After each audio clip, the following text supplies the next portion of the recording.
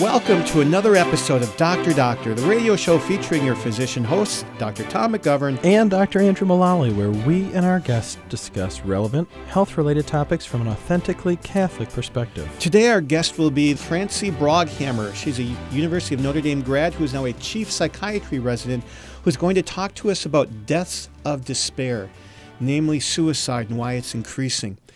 But first, we'd like to cover some background information on suicide to kind of set the table. Andrew, were there any stats you learned about suicide in the United States that you found fascinating? Yeah, especially in preparing for this radio show, I was reflecting a lot on just my training in residency and medical school, and then in practice, the folks that I've got to care for who've attempted suicide. And there are some statistics that kind of jump out at me, and some of them I found surprising. One of the things that we look at in medicine is the difference between suicide attempts and, unfortunately, people being successful with suicide. And we look at the suicide attempts as a cry for help. One of the things I was very interested to learn in my training, I always thought that if someone was depressed, you would want to steer clear of talking about that, lest you might give them an idea. Turns out that's exactly opposite of what doctors and professionals are trained to do. The idea is that if someone is depressed, you want to ask about it, because usually attempted suicide and suicide thoughts are really a cry for help. It shocked me in training, and I said, okay, well, clearly these people know what they're doing. And then in practice, it's definitely been reinforced, because the people that I get to care for in this place, they want to tell you because they know it's abnormal. They don't really want to kill themselves. I'm reminded of a study they did on the people who failed suicide attempts off the Golden Gate Bridge. Yes. Are you familiar with that? Remind me. They interviewed, there's so many people who attempt suicide, unfortunately, off the Golden Gate Bridge, and they've interviewed the people who survived. And they said that the vast majority, I want to say 95% or better, said as soon as they left the rail, they said, what have I done? I wish I didn't do that. Wow. And so the thing is that for people in depression, especially in the depths of it, they admittedly, and they'll tell you later when they're not as depressed, they can't think clearly, And so the way I've come to look at it as suicide and suicide attempts are really a symptom of the severe depression. And obviously from people of faith, as Catholics, we know that people who are making rational decisions about suicide, that's a great sin of despair. However, in practice, I don't know many people who go into suicide rationally. It's something that they come at because they're suffering greatly with depression and they're not receiving adequate treatment. And we're going to learn a lot of insights about that from Francie. The rates of suicide have been going up in every state since 1999 except one, Nevada. Nevada's gone down 1%.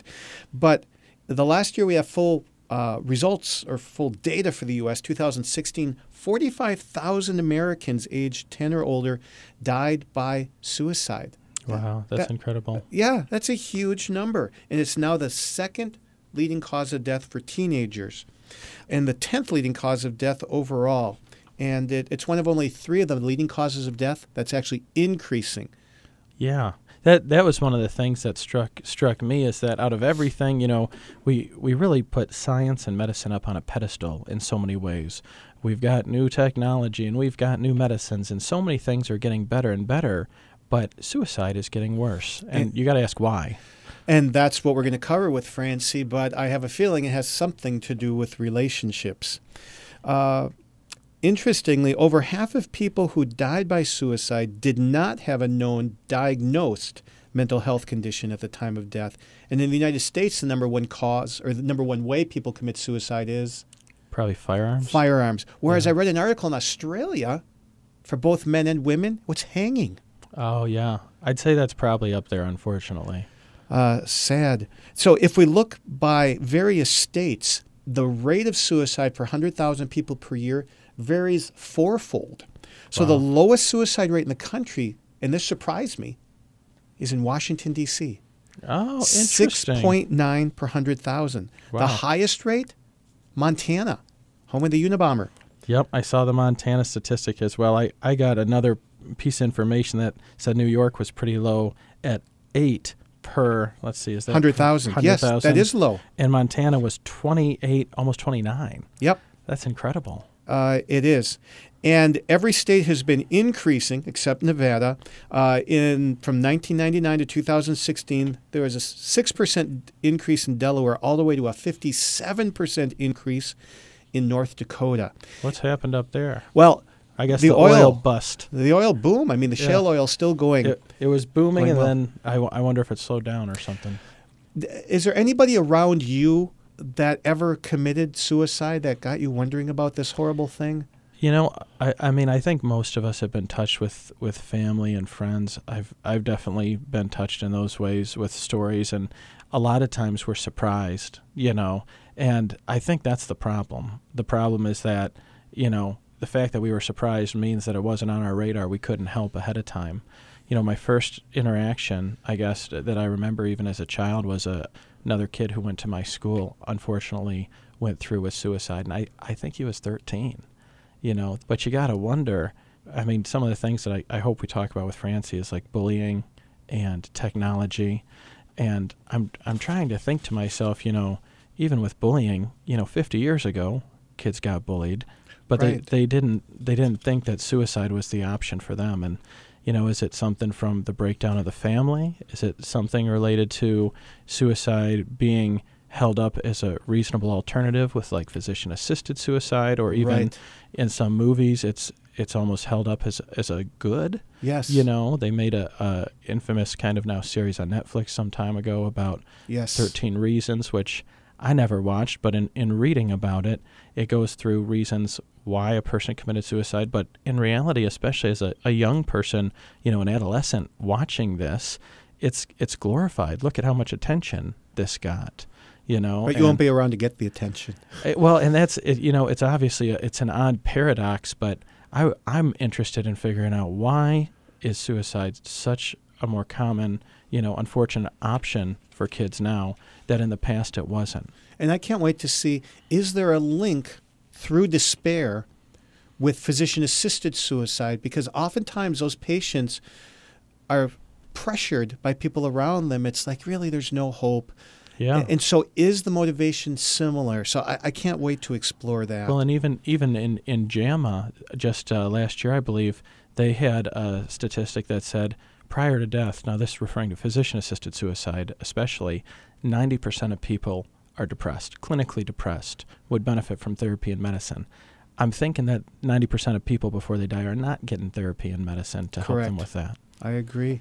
So you've got some interesting stats there also. Yeah, kind of to set the stage of our discussion here. Where do these suicides occur, and who is at the highest risk? So the annual average in America is about 13.5 suicides per 100,000 individuals, somewhere about twice as much as D.C. and about just under half as much as Montana. Men are more common to die by suicide than women, about 3.5 times more common. However, women attempt suicide more than men. On average, there's about 120-some suicides a day in America. White males account for about 7 out of 10 suicides as of 2016. White males. They're kind of especially the middle age is the highest rate. And how are they defining middle age? a little bit older than Tom and younger. No. I feel like that's a trick question.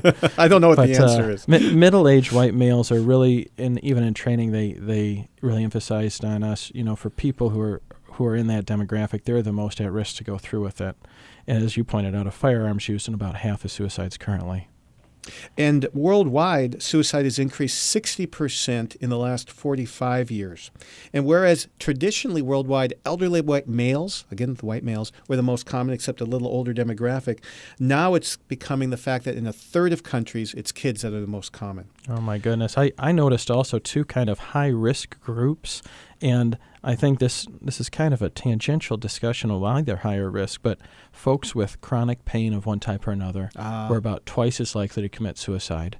And you might, you know, conjecture they have means through medications they're taking for pain medicines, and depression is a huge part of chronic pain, which we are familiar with.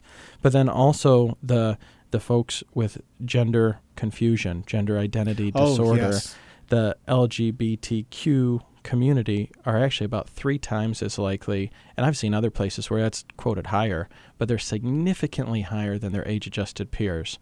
And, many people feel like it's because they're not accepted for their choices of gender identity. And then a lot of other people feel that the gender identity is a symptom of psychological distress, which we've identified, and in the past the American Psychological Association has also identified. And another symptom of that would be suicide attempts and suicide itself. Sure.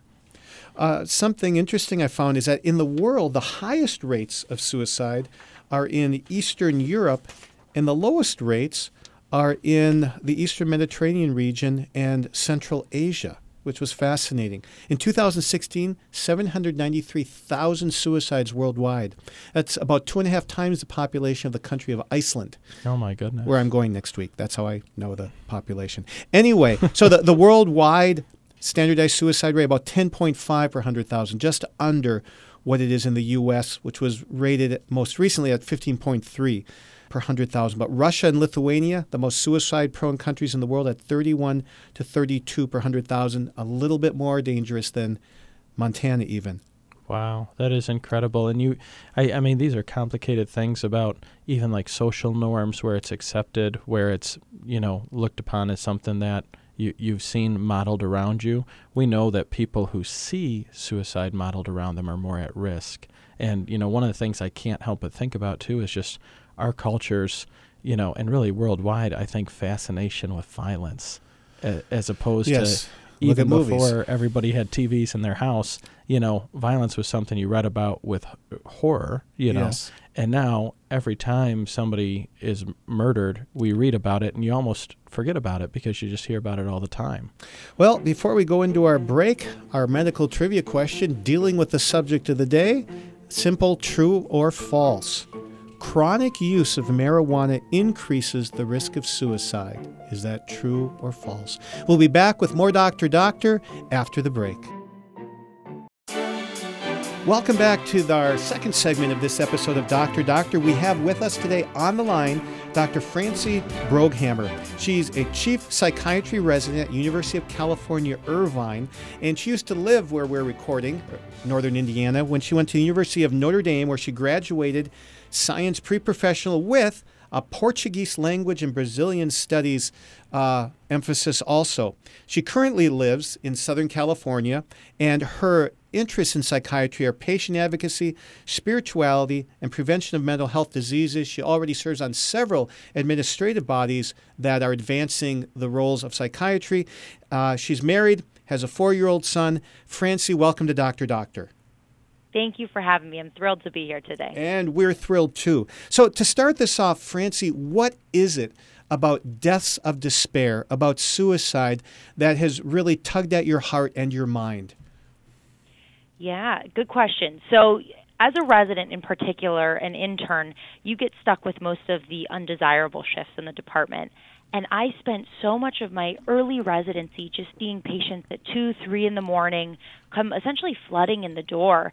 And they were there for one reason or another, but at the core of it, they were saying they were deeply dissatisfied with the trajectory their life was on, and they were contemplating either taking their life in the short term via suicide, or in the longer term, they were maybe inadvertently working to take their own life via addiction and drugs and alcohol.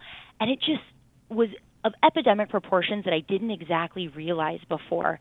And then when you take a step back and say 1 in 5 people in America is facing a mental illness, and our emergency rooms are filled with patients who feel that their life is so unsatisfactory they can't go on, I really felt compelled. It was my job as a psychiatrist to take a step back and say, what is going on here, and how can I have a meaningful impact, which is when I really started to dig into the quote-unquote deaths of despair. Man, that's incredible. It's not something that's covered a lot in medical school, is it?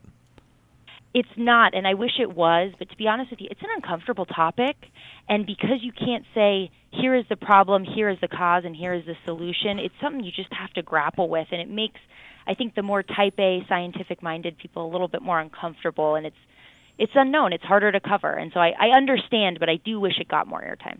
You know, Francie, kind of setting the stage for a lot of our listeners, suicide, I think most people understand kind of the definition of that.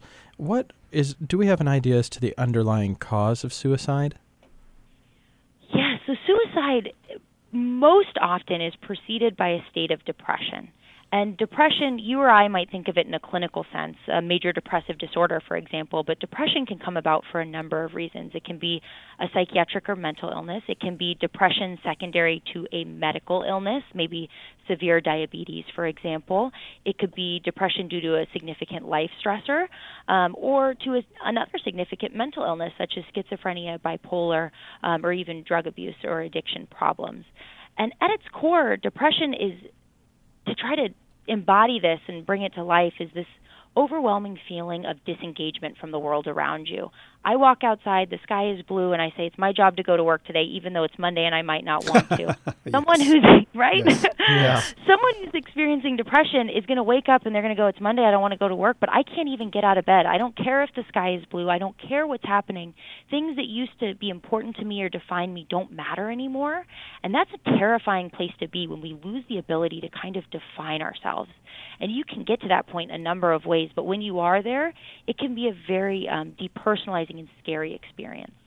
Man, when people have these symptoms of depression, do you find that most often they're coming to you complaining of depression, or you have to introduce the idea that, maybe you're depressed and depression is causing some of your thought processes? It's a split, but I would say most often people are not aware. And I will say that I'll back up and say mental illness is a unique subset of illness within medicine, because most of the time you get sick and you say, I think I broke my leg, it's really hurting, I'm going to go to the emergency room, or I'm losing a lot of weight, my stomach hurts, I think I need to go see a doctor. Mental illness, on the other hand, does the exact opposite. It makes you draw into yourself, and if you're depressed and it's hard for you to get out of bed, the idea of going and reaching out to a total stranger and telling them you're having a hard time is not probably at the top of your list. So very often we're actually not in a position in the hospital to necessarily see all of the patients who are suffering from the most severe depression. So the most severe cases are actually brought in by friends, family, community, police, emergency medical services, things like that, because these patients, it's so much harder for them to reach out due to the nature of their illness. That's fascinating because like you said, if you don't realize you have a problem, your thought processes will tell you, well, this is just normal for me. And so a lot of times there's a stigma associated with seeing a psychiatrist in our society, but how much can you blame that stigma versus the disordered thought processes for people not seeking psychiatric help? So both are at play there, and how much you can attribute to the stigma depends a lot on both the geographical region, the family upbringing, the environment at the time, because even within the same zip code here in Orange County where I'm located, we have certain nationalities that are more inclined to take care of their own, kind of keep them clustered in the home, and they'll wait until their family members are quite ill until they reach out for help. So it really varies. So we covered statistics and that suicide is increasing in every state, but Nevada, but especially in the young. What is it about America that it's becoming even more susceptible to suicide? Right. A lot is changing, and it's not something you can pinpoint easily. And I'll back up and say there's two groups, actually, that we're seeing a spike in suicide. And one is adolescents, in particular adolescent females. The other group is middle-aged Caucasian males without a bachelor's degree. And the reason that suicide is increasing in both of those groups is very different. But at the core, we're seeing changes in the economy, changes in family structure, changes in religious practices, and changes in how we just relate as human beings and have relationships that are really affecting both of these groups, but in different ways. So relationships are a key thing. But another key thing in things that you've spoken about before is the four-letter word hope. What is the relationship between hope and suicide? I'm so glad you brought this up because we talked about suicide and how suicide is often preceded by a state of depression. But I tell medical students all the time when I interact with them, depression actually won't kill you. It's hopelessness that will. And I think that when you're in an incredible state of suffering and you don't know when it's going to get better, what it's going to look like, if there is a light at the end of the tunnel, as human beings, we're wired to endure a superhuman amount of pain and suffering, knowing that things will get better and things can get better. But as soon as you take that carrot away and you say, I don't know if it's going to get better, your ability to persevere through pain and suffering diminishes rapidly. And so it's actually the absence of hope or hopelessness that leads to suicide far more than depression itself does. And the opposite of hope in Catholic theology is what's called the sin of despair. But I recently reading G.K. Chesterton, who I love, it became clear to me that another way to look at hope is to call it anticipated joy, and to look at despair is anticipated suffering. So if all you're anticipating is suffering, life would be pretty bleak. Absolutely.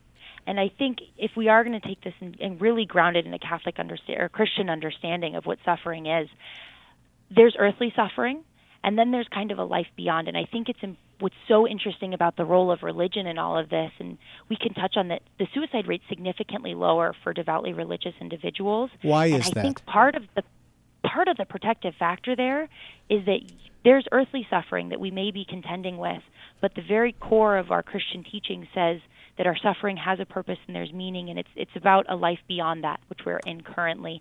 And that inherently instills a sense of hope that cannot be taken away by any processes in the current life. I'm curious, is there a difference in the rate of suicide between believing Catholics and believing Protestants?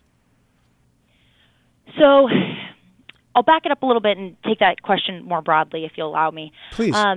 What we see when we look at the religious studies, you'll see that we get a protective effect with suicide, both in a horizontal and a vertical manner, if you will. Okay.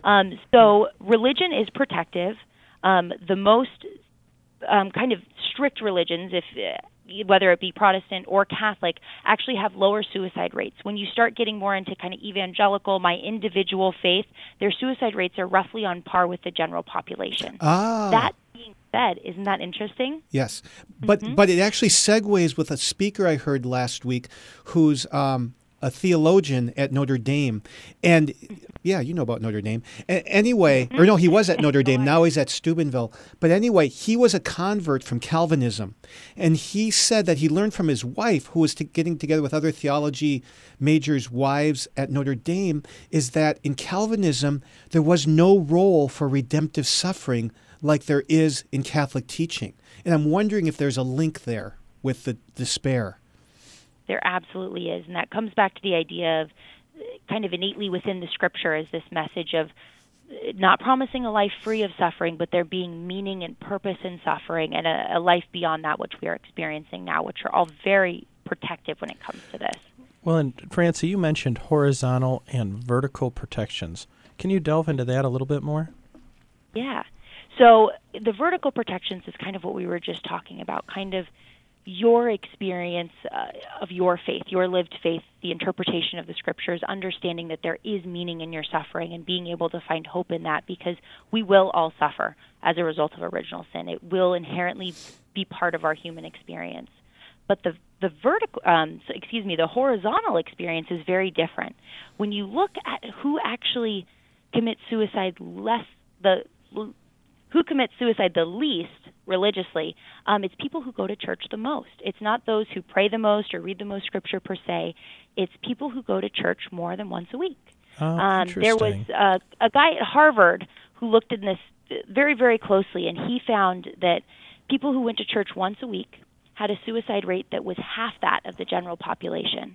And people who went to church more than once a week, actually during the 16-year study, didn't have a single suicide. Wow. And that was close to 90,000 people, so it was really powerful. Wow. Now, there was one group, I remember, you had me watch a video about the couple who coined the term deaths of despair. And in it, they show that there's one group that has not had an increase in suicide. I was wondering if you could comment on it. I think it was Black women. Yes. So, Black women from the very beginning have been the marginalized group of the marginalized group. Not only are they African American, but they're also women. And so they have never had the opportunity to exist in a state of pure autonomy and just saying, I will stand on my own and I will make it work. So from the very beginning, they've had to exist in this community, depend on each other to get by. And they've built a very protective network as a result of that. If you look at our minority groups, even with things like alloparenting, right? It takes a village to raise a child. Yes. we're not seeing similar phenomena going on in our middle-class Caucasian families in America over the last several decades. And now that things are getting harder and the economy shifting, we're falling apart because we don't have these protective mechanisms in place that many of the minority groups have had to instill and put in place for decades in order to even survive to get to this point. Would that be a stronger sense of community, would you say? Would that go back to the idea of relationships? Absolutely. And you know what's interesting about this, Tom, is at the core of these deaths of despair, the suicides, is an epidemic of loneliness. If you go back just 2 decades, people in America right now say they're lonelier than they've ever been. 1 in 5 people say they have no one they could talk to if they were going through a hard time. Wow, that's terrible. But we're supposed to be so connected. I mean, yeah, how many friends do they have on Facebook? Exactly. We're all alone, but we're doing it together, right? The irony, that's one of the things, and not to jump around too much, but kind of before we had you on earlier, we were talking, and one of the things that kind of confuses me is especially the suicide rate in adolescents increasing so much. And, people frequently talk about bullying, especially towards like folks with gender dysphoria and things of that nature, and they blame bullying as one of the main causes for the rising suicide rate. But, the thing that occurred to me is kids were bullied. This is not a new thing about bullying. They were bullied 50 years ago.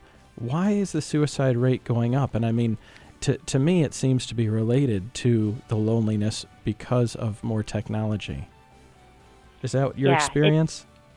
It's packed. That's a packed question. There's a lot at play there. And let's go, because it's so packed, we're at the time of a break. We'll take a quick break. Francie can pull her thoughts together and give us a tremendously erudite answer here on Dr. Doctor. This is Dr. Doctor, returning to you from the studios of Redeemer Radio. And as you all know, I'm known for packed powerhouse questions. That's my role in the Dr. Doctor trio. And so my packed powerhouse question for Francie here is the relationship of why suicide rates are rising in adolescents. Is it because of bullying? Weren't they bullied 50 years ago? Why is it rising? Is it because of technology? And how does this tie into the loneliness epidemic? Francie, what are your thoughts on that? Yeah, so I think bullying is still happening. You're absolutely right, but it looks a little bit different than it used to. And that's that bullying is not, it still happens face-to-face, but it's increasingly happening through a computer. And the loss there is that I'm sure we've all been in this experience before, where you say something, it comes out wrong, and you hurt someone else's feelings.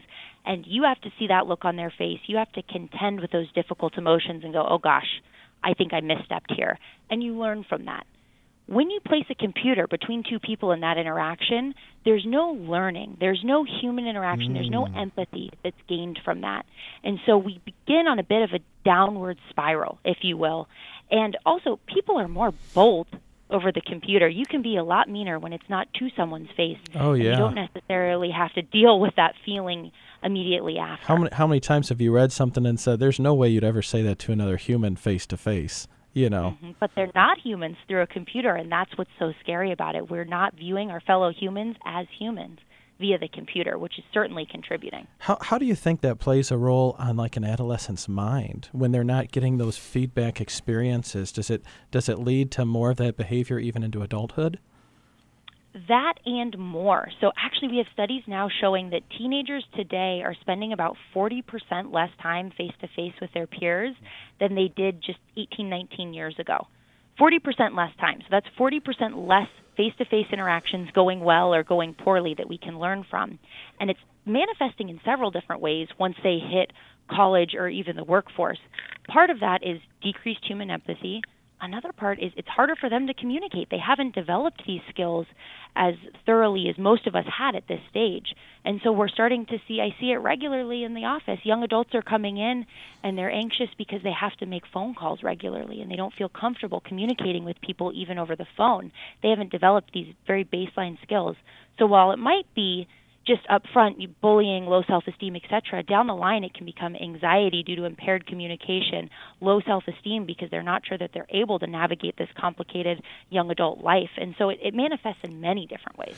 What could we do protectively? I'm just thinking of myself as a father of young children, and many of our listeners have children at home.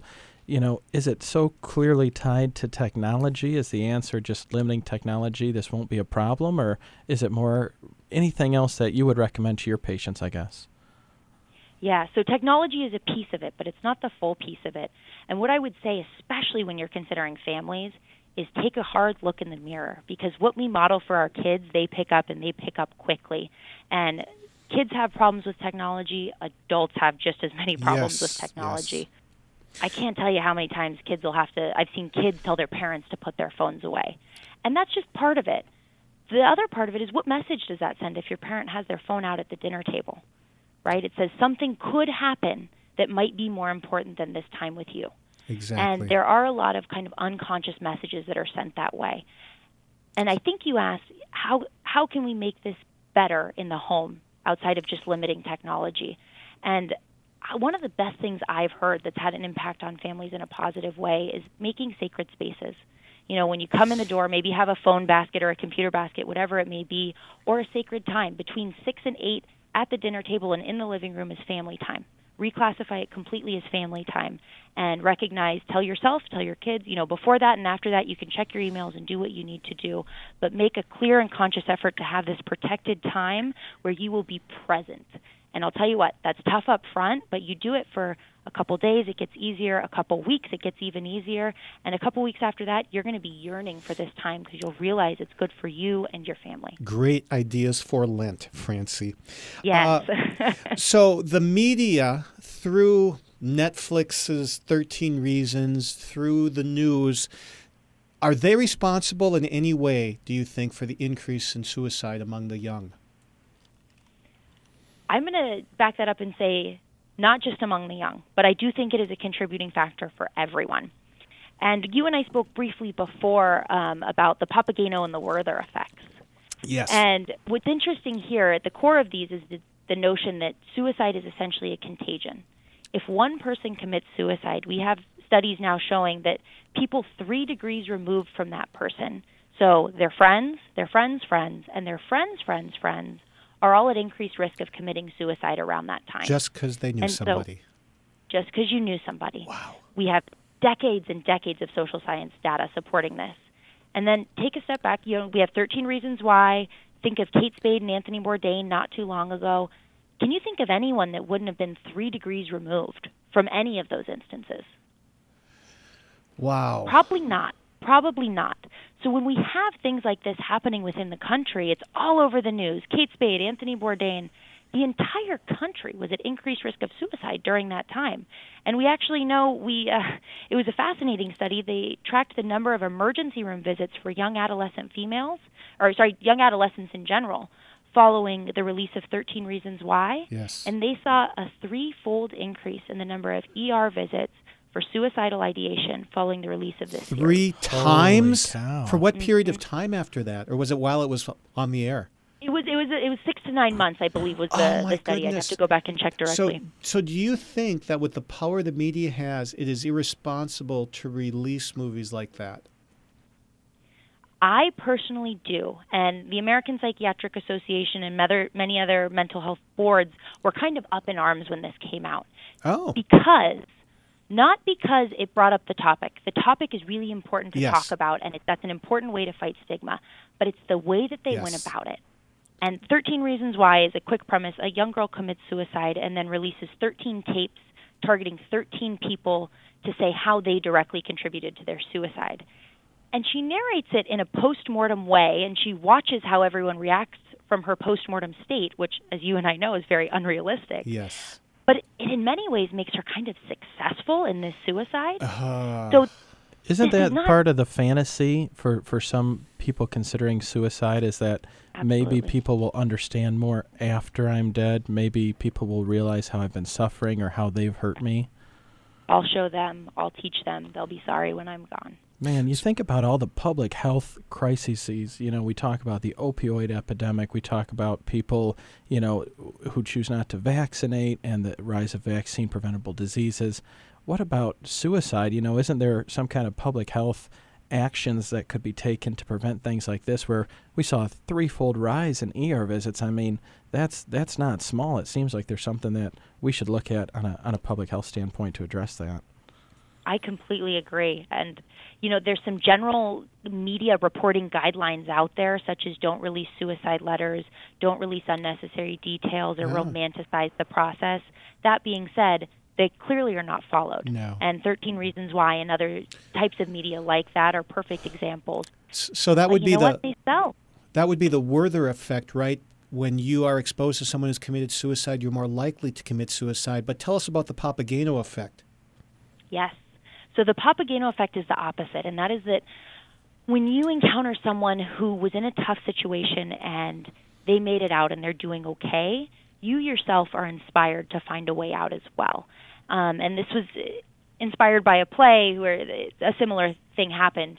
But what we know, I'll give you a more real-life example. And do you remember the story of Brittany Maynard not too long ago, the young woman who was pursuing physician-assisted suicide? Yes, 29-year-old with brain cancer. Exactly.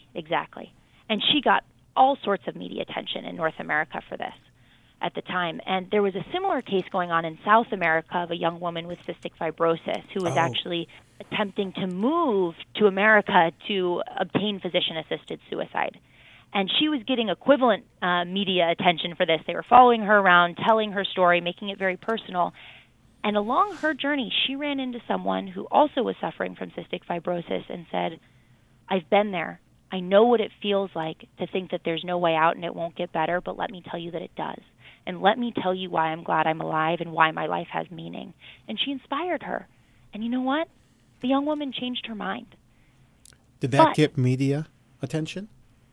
Her father was up in arms because as soon as his daughter changed her mind, the media fell away immediately. Wow. So was the father, I hope, was happy that his daughter wasn't going to do it. Right, but he was so disgusted by the with state the media. Of what the media uses important to put out there, the sensationalization. It makes me recall a story. I think it's a book, or it may have been a study about the survivors of the Golden Gate Bridge suicide attempts. Are you familiar with that? Mm-hmm. Jumpers. The jumpers, yeah. I referenced that a little bit in our prelude to the interview. Has that been something that you've seen in practice, or is there a role for support groups there? Absolutely. And I think the story you might be alluding to, if you don't mind, I'd like to share it because I think it is powerful. Yeah. One narrative in particular was a young man who wanted to end his life, and for weeks and months he had been documenting his pain and his despair, his isolation, and he finally said, today's the day I'm going to go to the Golden Gate Bridge and I'm going to end my life.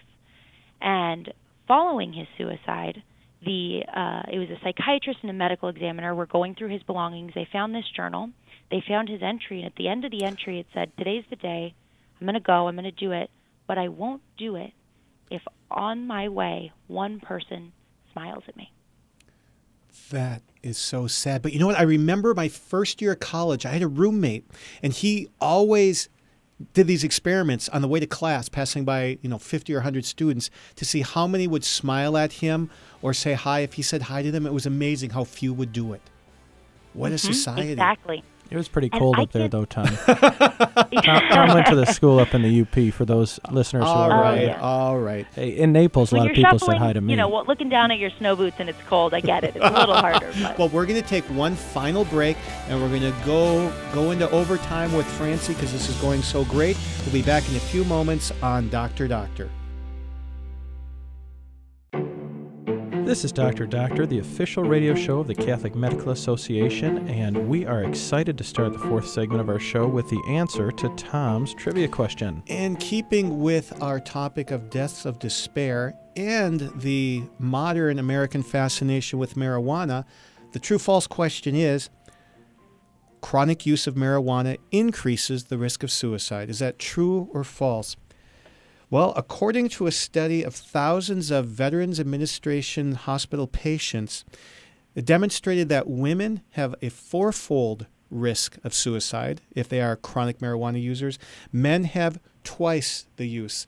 So this is just one more piece of information demonstrating that marijuana is not harmless like many people think it is. Well, I think especially with marijuana, I've had patients tell me they use it for depression and it's helpful. I said, maybe when you're high, but it's actually a depressant. and so it would actually make depression worse. So that is something that may be a common misunderstanding to people who prefer to use marijuana. So, but back to Francie, one fascinating thing I learned in the Deaths of Despair video that you sent me to watch is that there are a couple of suicide belts geographically in the United States that seem to have higher rates in the states that are in the Rocky Mountains, all the way up to Alaska, and then east to west from Colorado to West Virginia. And in many ways, the whole map of suicide rates seems to be red versus blue state, with red states having a higher risk. What's going on? Yes. Well, I'll tell you this, just to clarify up front. Who you vote for does not affect your suicide rates directly. Thank you, Francie. Thank you. I guess that's a good qualifier. Of course. But what is going on is that you see historically red states tend to be slightly more rural or blue collar. And one of the huge shifts we've seen in the last several decades is the change of union blue-collar work, and it just doesn't look like it used to. If you go back to the 1970s, early 1980s, we were in a bit of a blue-collar aristocracy. Yes. You know, you could come out, you could have your starting minimum wage job and slowly each year gain prestige and gain security within the company. You could afford the American dream off your blue-collar salary, and there was security in that. Oftentimes, men would spend one life or spend their entire life at one company. Job. Yes. And they could have their white picket fence, 2.5 kids, and a golden retriever, and there was security there. We are not seeing that anymore. If you are at a company for 3-4 years, the chances of you leaving that company is very high. And the chance of you staying, being promoted, being paid more is actually lower than it used to be. And so, in a way, there's the quote-unquote lost narratives of their lives for these individuals, if you'll call it that, because they can't identify as a GNC worker, for example. And it's harder for them to grasp onto who they are as individuals. And we're seeing this sweeping, in particular, red states, but it's mostly states where there's an incredible amount of blue-collar work that's seen a huge dynamic shift in the last several decades, and there's just not that security there anymore. And it's causing the identities of middle-aged Caucasian males, especially those without a bachelor's degree, to be called into question. And it's directly contributing to an increase in the suicide rate for this demographic. So do you think that as job opportunities improve for this demographic, suicide rates will go down, or is it more complicated than that? I'm hesitant to say that it will, because our unemployment rate, if you look at it, is technically the lowest it's been in a very, very long time. Yes. But unemployment doesn't tell us the whole story. I actually think that the unemployment rate is a bit of an antiquated indices, because it doesn't account for what we call idle Americans in social science data, which is Americans that are out of work and not looking for work. Yes. Which would include those pursuing higher education, such as going to Notre Dame. But it also... I don't consider you guys idle. But it also includes people who are out of work saying, I don't think I need to look quite yet. Maybe I'll dabble back in school. I'm not quite sure what I'm doing. And the rate of individuals, even when you control for those pursuing graduate or undergraduate education, the rate of individuals out of work and not looking for work is increasing. And so saying our unemployment rate is low is great, but it doesn't tell us the full story. And I think looking into the future, with how the economy is shifting one way or another, I'm worried only because we're seeing an increase in contract work right now, which is great in many ways. It provides a lot of flexibility, and I think with time, especially those who have a bit of an entrepreneurial spirit, will be able to provide for themselves and their families in ways that they couldn't before. But again, this switching from company to company, not knowing if you're going to have a job this year, even though you're in a contract right now, leads to a fair amount of instability and doesn't create that identity, which so many of us need and is very important for our mental health. In listening to Deaton and Jones, the couple that came up with the Deaths of Despair moniker, they seem to suggest that countries where the government takes care of its people, so there's the enormous social safety net from the government, do better with suicide. Is that true? And do you think that their suggestion that these more, nanny states are better for people is true? So it's a bit of a baby bear's porridge here. You don't want too much, but you don't want too little. Isn't that the way with most things in life? It is, and it's real hard to get in the middle sometimes. Yes. Yeah. Because especially if you look at some Asian countries in particular, their suicide rate is higher, but it's due to increased kind of control or lack of individuality and increased government control, and that's damaging in its own way. Yes. And if you swing to the other side and it's everyone can do what's best for them and everyone will find their own way, that's also damaging. There needs to be a moderate amount of structure, Very good. and so that people are free to shift within that and also define themselves but not feel like they're lost and kind of spiraling. Francie, if you had the power to do 3 things to reduce suicide in America, where would you put your money? So first and foremost, and you might laugh, but I wish that people would smile at each other and earnestly ask how you're doing. Because we don't exist in community anymore. We don't even know our neighbor next door. No one goes to their neighbor for a cup of sugar. Everybody drives to Target. And that's damaging. I'm serious. The studies show us. Oh, I agree with you. Devastating. But it's amazing how good you feel when someone smiles on you. I mean, you got those mirror neurons going. You start to get endorphins going. You pass it on. What you receive. They've got those commercials where one person does one thing for someone else. So you've got reciprocity. Well, it's difficult too because things are so easy now that it's for most Americans, it's easy to get along without interacting with people. In the past, you had to do it. Now you almost have to force yourself to go out of your way to interact with people when you don't need to. Or one of the best times in the Midwest, blizzards. When you are snowed in, you can't go anywhere. People come out of their houses and they talk to each other. That's true. We don't Does have that happen anymore. in California? No. We got a lot of rain this year, but no blizzards yet. But yeah, no, simple stuff like bunkos.